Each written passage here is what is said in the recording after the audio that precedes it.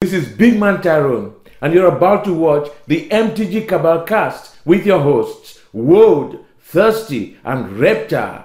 Sub to us on all your podcast networks at MTG Cabal Cast and YouTube. Alrighty, guys, welcome to the newest episode of the Cabal Cast. This one's a bit of a doozy. So if any of you have been paying attention to the internet recently, you probably saw the tweet and subsequent sale by Ben Bleiweiss of an intentionally misprinted Viscera Seer that was serialized.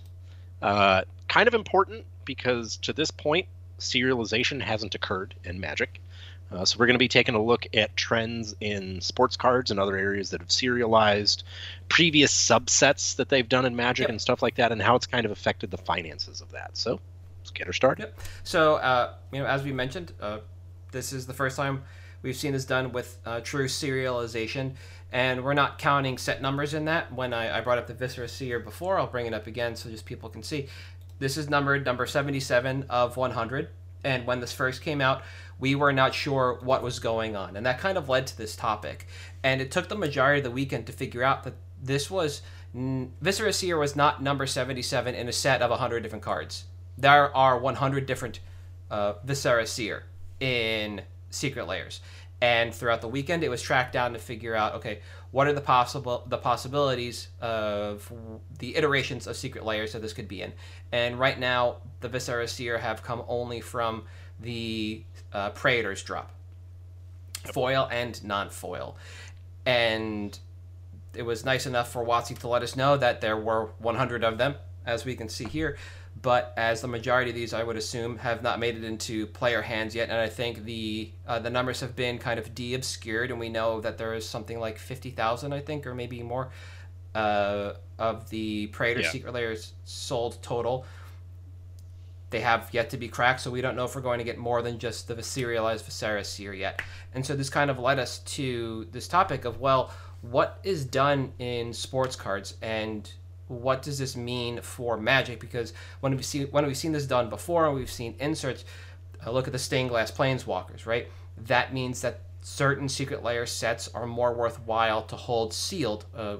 The Expedition sets, the Invocation sets, the Masterpiece sets, those are more worthwhile to hold sealed rather than open, because the lottery ticket inside is worth so much more when it's unknown. Even if there's not a lottery ticket inside, you get a premium on that as opposed to cracking and whiffing. But that doesn't happen with sports cards, so what's the difference? And so this is really what we wanted to talk about today. And one of the big things that we talked about, and I had to ping you for this in the server, was I know that when we look at inserts into sports card sets, we get variants. And we know based on the variants that we see, because thankfully they are serialized, what they are in regards to population. The question that we had was, is this known ahead of time? And, it's kind of interesting because it used to be, in the 90s, you would just look on the back of the pack and it would tell you, you will get this card in one out of every so many packs. Since then, what manufacturers have started doing, this started about probably 8 or 9 years ago now, they will release beforehand the full checklist for the set on the internet, on their website, and it'll say, look, these players are in this serialized set with these variations, so you know who has a 1 of 1, a 1 of 5, a 1 of 50, a 1 of 100, whatever the case may be. And that's something that they've started doing to kind of drum up hype and sales for these sets before they come out. And when it was obfuscated a long time ago, it was obviously like, oh, it's, we'll figure it out and we'll figure it out. But what started happening and what pushed these manufacturers to do this was legitimately the internet and community resources pooling to try to figure out what does and doesn't exist, what has and hasn't been pulled. And that's one of the interesting things with, Secret Layers is now there's a structure in place already in other industries where people can track. Well, we've got, I think, 4 or 5 of the Viscera Seers that have been opened now. And you can kind of see, because 2 of them were opened on a stream. Ben had his, one was opened and posted earlier today in the Misprints group. And you can kind of see where these things are happening. And it's been, manufacturers have now started coming out and saying, hey, there's 3 one-of-ones of Justin Herbert in this set. Well, it's really a one-of-one then if there's 3 of them? Whatever. But that's been something that's kind of, you've seen sort of change as the industry has progressed over the years, is it didn't used to be disclosed. Mm-hmm. And now sets don't sell unless the manufacturer discloses, hey, this is in this set. There's this many copies of this many variations. Mm-hmm. So it's definitely something that is now public knowledge. Yep. And we just kind of got there for the first time with serialization. We've seen inserts, like we mentioned before, in a small number of sets that weren't just bound to the expedition. So we had some other odds and ends like that. And without serialization and more information, this remains kind of obfuscated and almost seems to fall into the kind of the realm of like misprints. Yeah. Because we don't know what the population truly was. Yeah. Prior to this. Despite the fact that this is now a purposeful misprint by Wizards of the Coast compared to what we're seeing. This is a reverse card. This isn't like when they tested their foreign language and alignment capabilities with the Hebrew Glory and the Sanskrit Fungal Shaman and the Greek Basilisk. Yeah.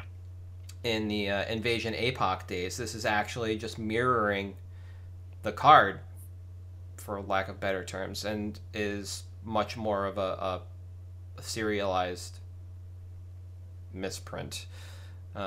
Yeah. And it's kind of interesting to see that their first attempt at this was to let people be surprised in tinfoil hat instead of being forthcoming, when they've been trying to get cards into the hands of players rather than collectors. Yeah. And I think it's interesting too, because this, something that, and this was something we discussed in the Discord when you pinged me, was, the difference in sealed product and sports. Yes. Is because people know, well, X amount of these one-of-ones or whatever have been opened. So there's actually a group I'm a part of on Facebook, and there's a pinned post in it that is each year tracking the top rookies in each sport, how many of their one-of-ones are confirmed opened.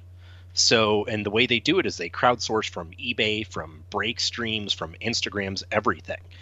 So, for example, last year, just in one-of-ones. So there's only one version of this card that exists anywhere in the world. Joe Burrow had 372 one-of-ones opened. Justin Herbert had 417 one-of-ones opened.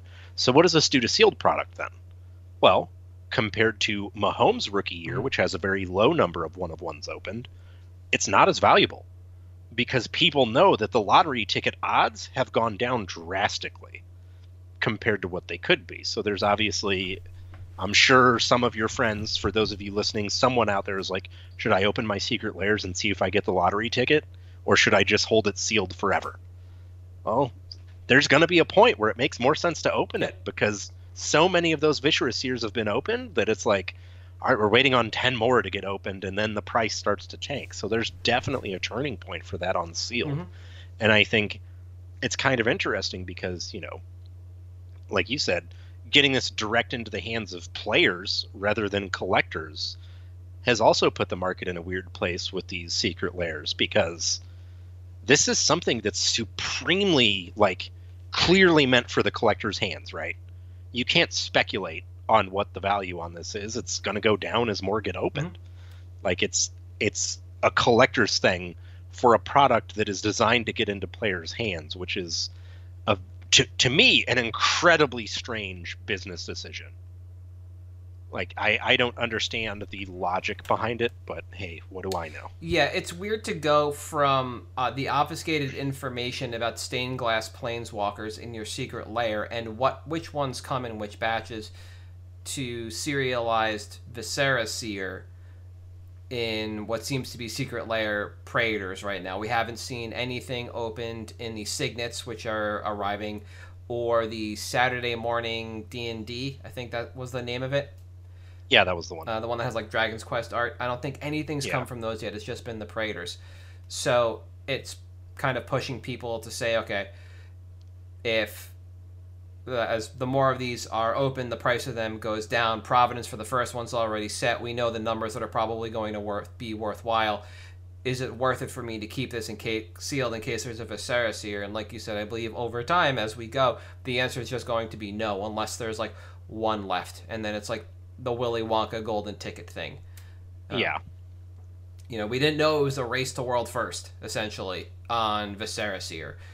Maybe we'll never know again in the future. Yeah, exactly. Yeah. And then it becomes individuals beating out vendors in terms of provenance to first and who gets that premium, which seems really weird, like you said, for WotC, especially if they don't divulge what's going to be where. It also seems like a poor business model when you don't say what's going to be where when you're printing these literally to demand. Yeah. And that's the other thing is, you know, if this is, you know, we're guaranteed they're all out there. Yep. And, you know, an example of something that exists in sports is considered the buyback redemption. So, prime example, good old Drew Pearson, he of the original Hail Mary fame. So this is a 1 of 1, as you can see down here, but it's a buyback 1 of 1. So it's something that was never redeemed, and the manufacturer just put it in a future product for someone to open. We're not getting that with Secret Lairs because it's print to demand, so we know, all right, we're going to have an amount of these in there. The thing that I'm curious about is the out of 100 based on the number of Secret Lair Praetors that were ordered? If this is to get more Secret Lairs ordered in the future, because you could open a lottery ticket, which I think it very clearly is, do we get more lottery tickets in the next Secret Lair? I see what you're saying, yeah. Because there's more printed. Is it an economy of scale? Yeah. Is it going to... Exactly. Like, are we scaling at 100 because we had, you know, and we don't know print runs, because we had 50,000 Secret Lairs ordered? Well, what happens when we have 100,000? Do we get something out of 200, or do we get 2 things out of 100, 4 things out of 50? How is that going to change things? It's going to be very interesting to see. Because I feel like, again, the longer this... You know, the more that this kind of trend continues in Magic, and the more we see going into serialization with sports cards, is you start to get minor differences from one variation to the next. Maybe it's a Viscera Seer that's printed backwards, but the V or the S in the title is printed forwards, and that's one variation out of 50. Yep.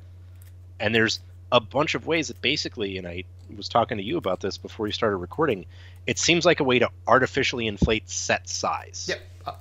Like adding Mythic. 154,000 is the data mined number for the Praetor drop. So. Jeez. So, all right, we have 154,000 of those printed. 100 of them have this in it. Yep. Come on. Yeah. Really, guys? The only other question I have, and this is what some people are trying to source instead of like all the rest of those numbers, is why the fuck Viserys here? Like, it was a modern combo staple, like in the Stone Age of the fucking format when Birthing Pod was legal. Yeah. And, you know, it was not just that deck that relied on Viserys here, rest in peace Bubble Hulk, but like Viserys here eventually did hit the list, I believe, at one point, or some. It's in the mystery boosters as well. So it's like, are they just pulling from a preset list of cards that entered into the list, or mystery boosters at some point? Like, what's the next one? And I think like that choice could also be damning for WotC if they pick cards that are just fucking duds. Then people might not buy into these Secret Lairs because the lottery ticket just isn't good enough. Like, if you're not first, you're last, and if you don't have the numbers we discussed were like the first one open, it doesn't matter what the number is. The first one in the series, the last one in the series, 69 and maybe 42. You know, like, or like those would be the numbers that'll pull big for the most part. So it's like, what the hell else are you going to look for outside of those if the card is just another Viserys Seer style dud? We don't know, and we'll see. But everything's going to be kind of interesting moving forward, and I don't think that not announcing what's in there is going to be good for WotC. I think if they operate in the shadows and the next 1 or 2 of these is just duds, people aren't going to get excited to buy Secret Lairs to try and open their golden ticket. Yeah. And I think it's interesting too to me that they pick something that like was a modern staple at one point, but is now mostly used for EDH because it says at the very least they know the audience they're targeting with these products. Mhm. Nobody bought Praetors for Modern or Legacy. They bought them for EDH, and You can't see the face I'm making at you right now, but 2/5 of those Praetors slide into Dimir Reanimator, my man. So like, facts. That is fair. That is fair. But people that wanted those for Legacy already had them.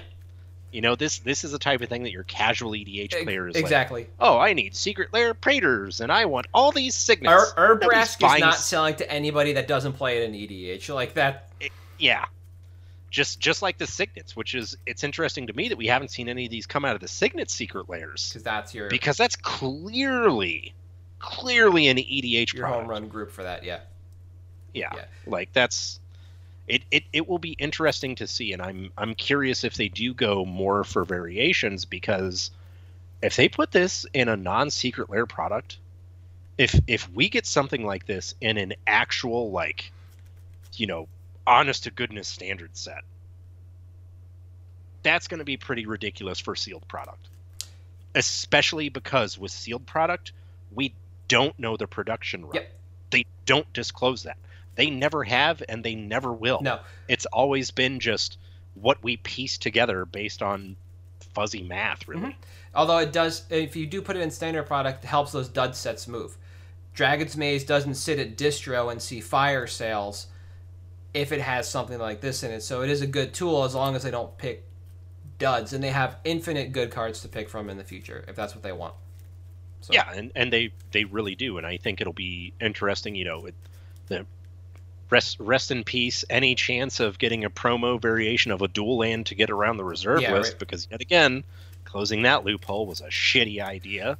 I think the only thing that really matters is that as a vendor, this doesn't really change how you feel about Secret Lairs. Mythic Editions were different, and you would have as many of your employees order them as possible when they went live. Yeah. And Secret Lairs you can be kind of blasé about for the most part. Like the Praetor one was probably an easy hit. The Artist ones are a little more difficult because that's completely a niche market.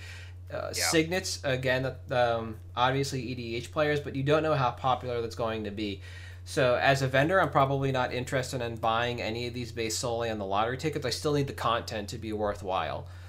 Or the contents to be worthwhile. As an individual, I'm kind of the same mind. I'm not going to be buying these for the lottery tickets if the contents don't matter to me.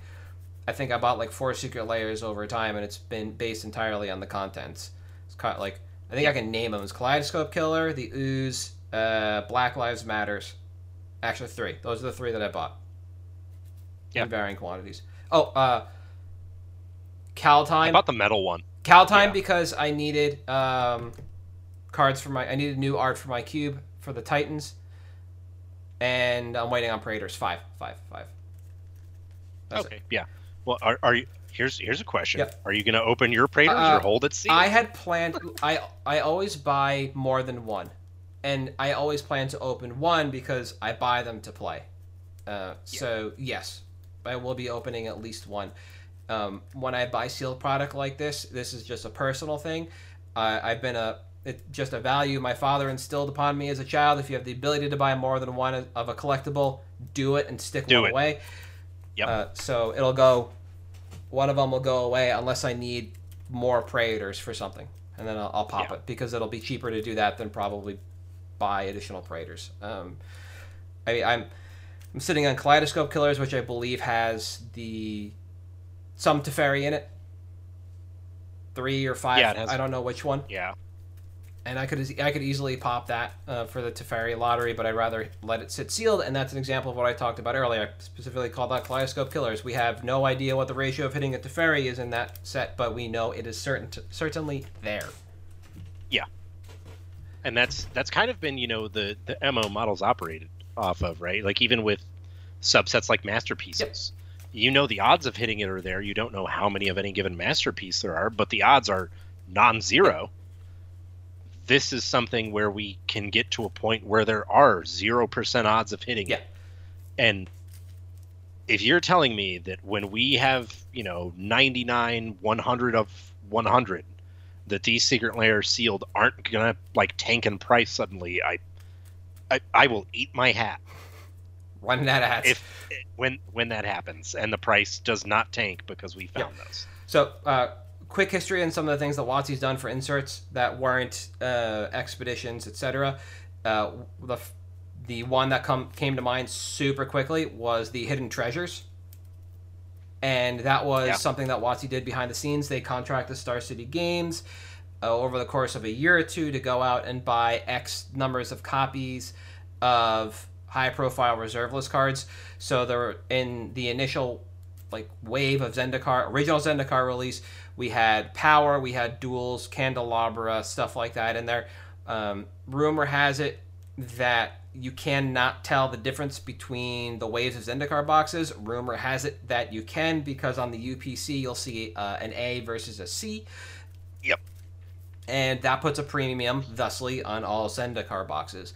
And we only found out about the inserts maybe a week or two before set release. That kind of hyped everything up, but we had no idea what was truly in there, because we're talking about Zendikar release, which is barely outside of the dial-up age of the internet, and we don't know what quantities were. Only WotC and Star City know, and nobody has cared enough to really come out with that information.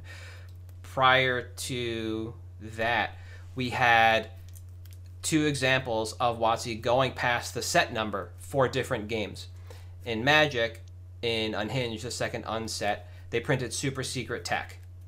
One past the set number, the card only comes in foil.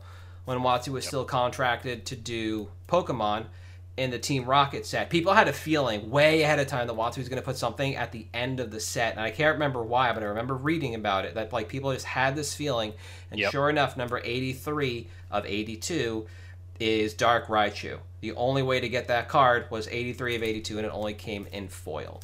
Now, one of the differences in all this stuff is that even with inserts into the set like the Hidden Treasures, Sports Cards has always been doing it as subsets with serialization. So what I have in front of me actually is an example of 1993 Ted Williams Card Company. This is a really small set. It's 9 cards. This is the Locklear collection, and there's 9 cards in the set. They're only worth, I think I clocked it before, $4 to $7 each, but they're all serialized, and it's very difficult to see, but at the bottom there's a 5-digit number. So provenance is, again, on very specific numbers. I don't know if they're available. I didn't scour eBay. 1993, Sports Cards were doing insert sets like this and serializing them, so you knew how many of everything was out there. So it gave people an idea of, do I want to buy any of these cards because there's so many out there? Do I care? What kind of collectible is this going to be? How is it going to age? And if I'm the kind of person that buys sealed, do I think that this sealed product will be worth sitting on to try and hit these inserts? And it gives you that idea. And I think one of the other things, and this is, worth noting, is, so I'd mentioned earlier, Sports Cards with the serialization, with these subsets, that within the serialization there's minor differences, right? So, and I held this up earlier, 1 of 1 and 7 of 8. The only difference, this one is red, this one is gold. There's 1 red one and 8 gold ones in the entire world. And if they do that with Viscera Seer or some banger like Soul Ring, what does that do to the prices of those all of a sudden? And I think it's going to be very, very interesting to see how that adjusts sealed prices for Magic, open, single prices, stuff like that, because, as I'll touch on with my pick today, some of the stuff actually does have an influence on things. And I think that that's important to note, that all of a sudden here's oh, well, this is, the 1 of 1 Soul Ring. Well, great. Now the masterpiece is going to be worth less because there's suddenly a better version out there. Or, and the interesting thing with Magic is, because print runs are obfuscated, what if there's a version of a card that's out of 2000 that's worth more than the masterpiece, and we just don't know that the masterpiece has a lower print run? And that's something that's very interesting to pay attention to, because as we get clear print runs on things, we know we have 100 Viscera Seers. Yep. Great. There's 100 of those. That actually matters, because the perception is this is limited. there is a finite amount of this card out there. The perception on Masterpieces is, well, there's a ton out there because they're not numbered. When in reality, it could literally be a significantly lower number just because of the perception. So I think that's something that's worth paying attention to in the future as serialization becomes more normalized in Magic, because, and I think you agree with me here, this might be the first time. It's certainly not going to be the last. There is no way. I'm in complete agreement. A lot of what we've seen over the last couple of years is WotC seemingly toe into the water that sports cards have been navigating for decades. Yeah. And I think it's about time, because it allows their players to recoup and hold value a lot better on some of these offerings than they have in the past. It could do what happened to sports cards, which is it devalues the regular versions of it, but at the same time, that isn't that bad for the players either, because that means they're able to buy in cheaper. Yep. It allows people who want to buy the niche high-end stuff to buy the niche high-end stuff, and the people that just want to buy whatever version's the cheapest to do so, and possibly play this game cheaper, which is better for all of us in the long run, because that extends the shelf life of this game. Yep. All in all, I really don't expect this to impact the vendor level. I wouldn't think so. It'll. I think if the impact at the vendor level you might see is more vendors order more secret layers. Yeah. Or you might have, like, the people that are just dedicated to a vendor just ball outrageous and buy what they want for their own personal stuff because they're attached to a vendor and they can effectively put a hit out on something, right? Yeah. Like that kind of stuff. I don't think you're going to see, Star City chasing these or Troll chasing these. You might see something like Graded Power and those kinds of entities try and chase, like, number one of some of this stuff or all of it. But yeah, I think that's about it. I think on the grander scale, this is clearly not a move made for the vendors. This is a move made for the players, and I'm hoping that they continue to iterate on this in time. Yeah. All right. So while we're on the topic of Viscera Seer, you want to carry this ball? Let's go for picks. So my pick, yes, as you may have guessed, Viscera Seer. Foil, original printing. Why? Well, as I touched on, when better versions of a card come out, when something that is more scarce comes out, even if the scarce is incredibly finite, which we know it is, the perception is it makes the other versions less valuable. So Viscera Seer, for those of you that don't know, as we touched on, used to be an all-star in Modern. Rest in peace, Pod. Free the Political Prisoner, Pod, and Splinter Twin. Anyways, card sees a ton of play in the EDH. A ton of play. Foils are down to $4 low right now on TCG for LP, like 4 to 5. And if you take a look at the stocks graph, you can see that there is a steady decline in the price of this card. And yes, we have a full art version in Commander Legends? Yeah. That does come in foil. Why the original printing over that? Well, because one, it's the original printing with a lower print run. It has a better foiling process, and I don't know if you've looked at the art on this card. The art on this card is real bad, and the borderless version zooms in on how bad it is. So, just for me, not my cup of tea. As far as return goes, if you take a look at the stocks graph, you can see that we're in the middle of another suppression in price, obviously. Yep. And if you look at historical price trends on this card, every time there is a dip in price, we get a little bit of, like, price elasticity shortly thereafter. And we've been on a steady downturn for a while now. So why now? Because, again, we're seeing this price suppressed, and I would not expect that this sticks around. Why?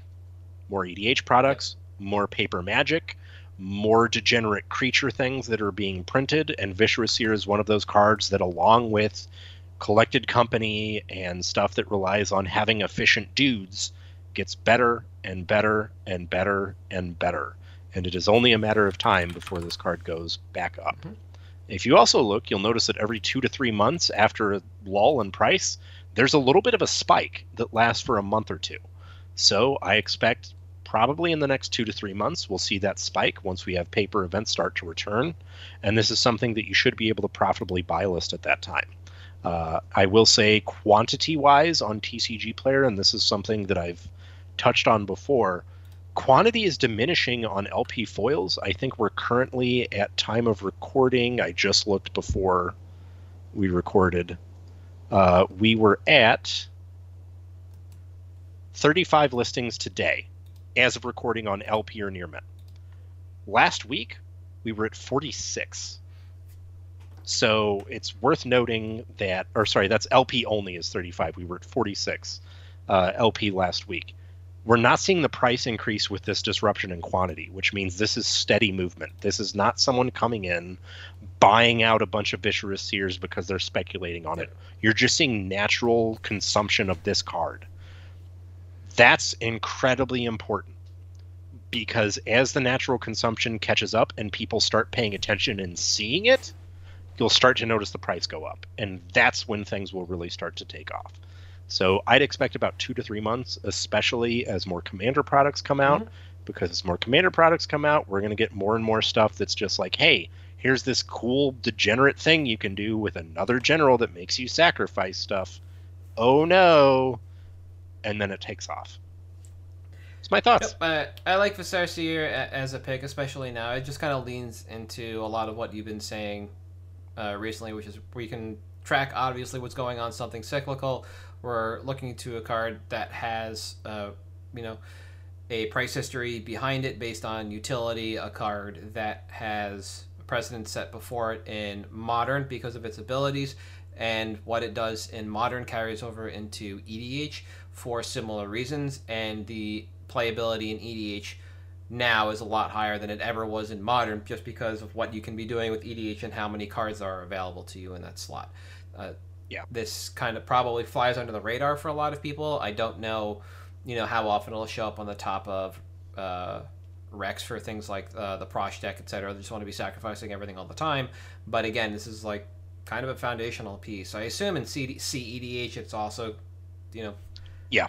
it's another foundational piece. Yeah. You're anything that does degenerate graveyard things in CEDH runs a card like Viscera Seer, and it typically is Viscera Seer because of being able to filter through your deck. And so based on utility alone, I like the pick. M11 is still in the short print run era. We have another 3 core sets before we hit Return to Rav and the increased print run, so anything from that era in foil is not quite star foil, but it is short enough print run that it's always worth the look. You mentioned the foil printing in Commander Legends. There's the full art and the regular, and it's just an updated border and zoomed in art, and really is not that great a look. They did do a little bit to help depress the price. This pushes it further down, and I think now is the opportune time to look in. We're always a few cards away from this coming back in Modern. We just need something to take either the Birthing Pod or be yet another Melira clone for this to really move. Free pod. My pick for this week is sticking both with black and the EDH theme. I'm not leaning into the vampire theme, though it is usually found there, and it is Sanguine Blood. I started looking at the M10 version of this back in April of 2021. CK was buying 24 at $3.20. TCG Market for LP or better, there's 131 at $3.60. And as of recording this on November 15th, CK is no longer buying any from M10, but they are buying M14. So I threw my notes together for both of them. So CK is buying M14 copies at about $1.15 each, and they're on TCG Player Market right now for $1.51. So we're getting close in terms of cash to credit arbitrage, but we're not quite there yet.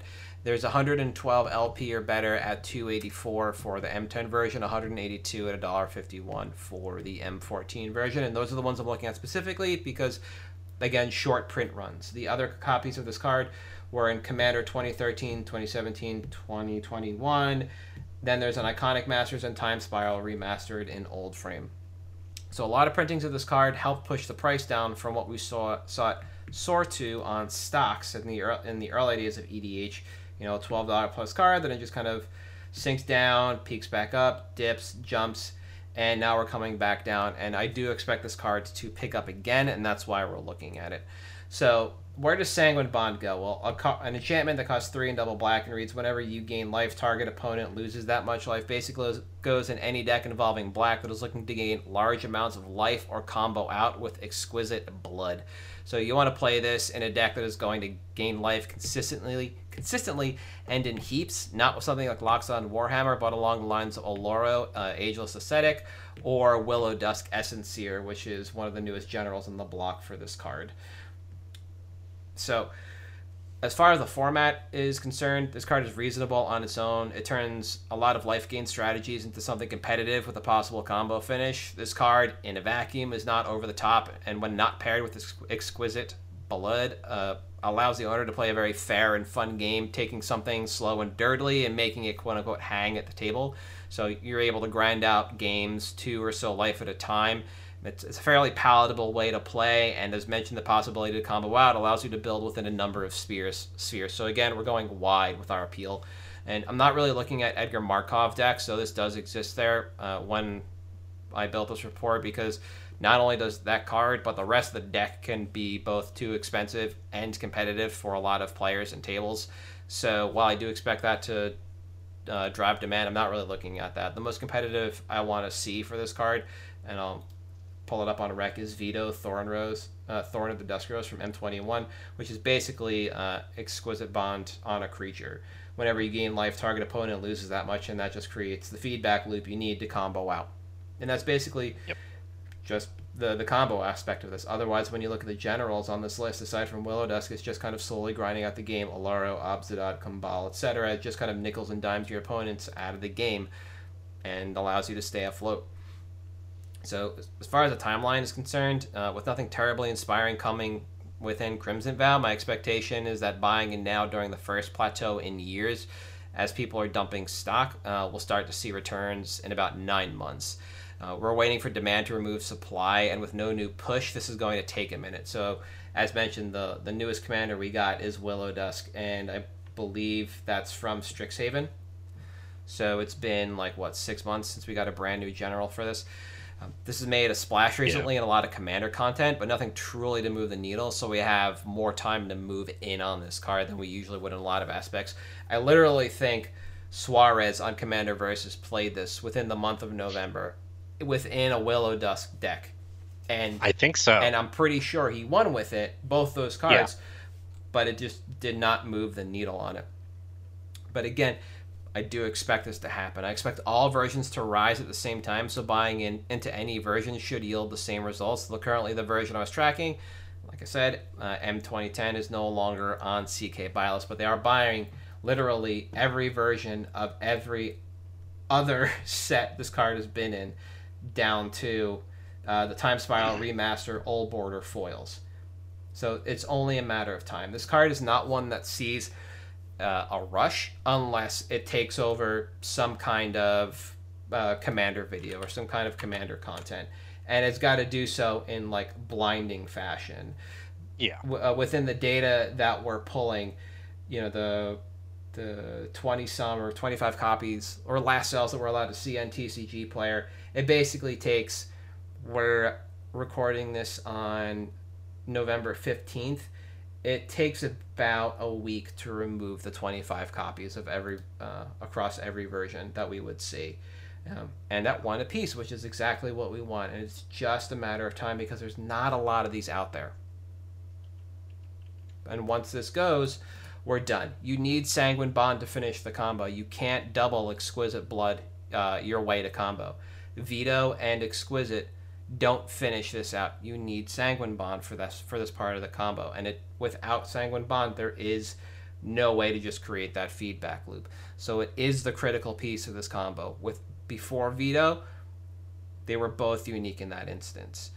Now this is the one that hinges on a single version, a single way to do this, and that's why I expect this to go up in time. I'm not terribly happy with a 9-month turnaround on this one. It's always seemingly been a slow mover unless something cool and interesting and unique comes out.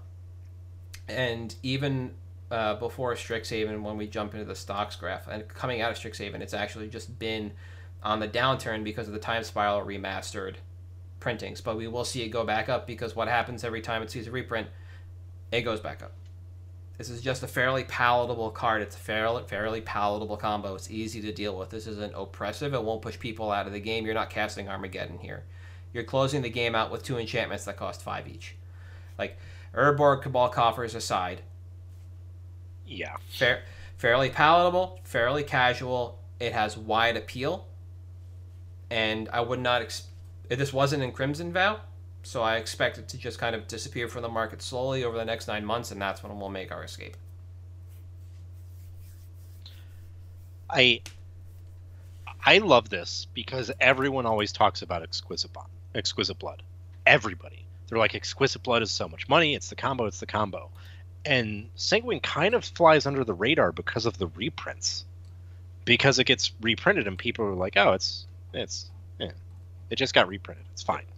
And it's low-key held its value incredibly well, despite multiple reprints, because of the nature of the combo and the fact that it occupies that like casual, almost like 85% CEDH list of like, well, sometimes you just land the combo and you get there.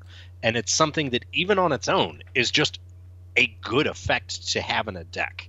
And I think that, you know, like you said, it's only a matter of time before we stop getting reprints of this card. WotC starts reprinting Exquisite Blood more to kind of equalize supply. And then all of a sudden, this card takes off because it gets a look with a new commander or a new card in some popular content series. And all of a sudden people are like, oh yeah, I kind of forgot about that because this card just always existed. Yeah. And it's just a good, like, even just to have 4 to 5 of them in your vendor stock, your trade stock, whatever, is just a solid thing to do and to have. So, I like it. I think speaking of what you said, it gets completely overlooked.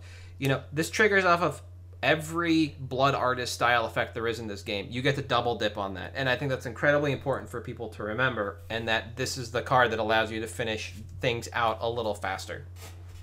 And I'm glad that you mentioned keeping some in your trade stock, because that's the important part of this. People will pick this card up. They will pick up both parts of this combo. It doesn't matter what they are. Veto, Sanguine Bond, Exquisite Blood. They'll pick it all up, because this is a fine way to play the game. There's nothing more threatening than sitting down against Oloro and knowing that this combo's in there, because you're on a clock. That's it, you know? Or Veto, you know you're on the clock. And it shortens games and makes things more palatable. It speeds things up, which is kind of impressive for a deck that wants to gain life, right? You just don't think about it. But, you know, all in all, I think it just kind of falls into that category, like, of core Feldergriff cards. Like, it's not as pillow forty as you think. And it has wider appeal than you think. So, yeah, it's good. But I think that is going to do it for this week, right? Yeah. So, for this week in our discussion about serialization in Magic, we are at MTG Cabalcast on Twitter, Patreon, and YouTube. You can find the podcast on Audible, Stitcher, Spotify, Google Podcast, Apple Podcast. Did I mention Stitcher? If I didn't, it's there. iHeartRadio, I think I skipped last week. We're everywhere. Yeah. Basically, now. Find us. And I am at Halt I Am Reptile on Twitter. You are at Thirsty Sizzler. See you next week.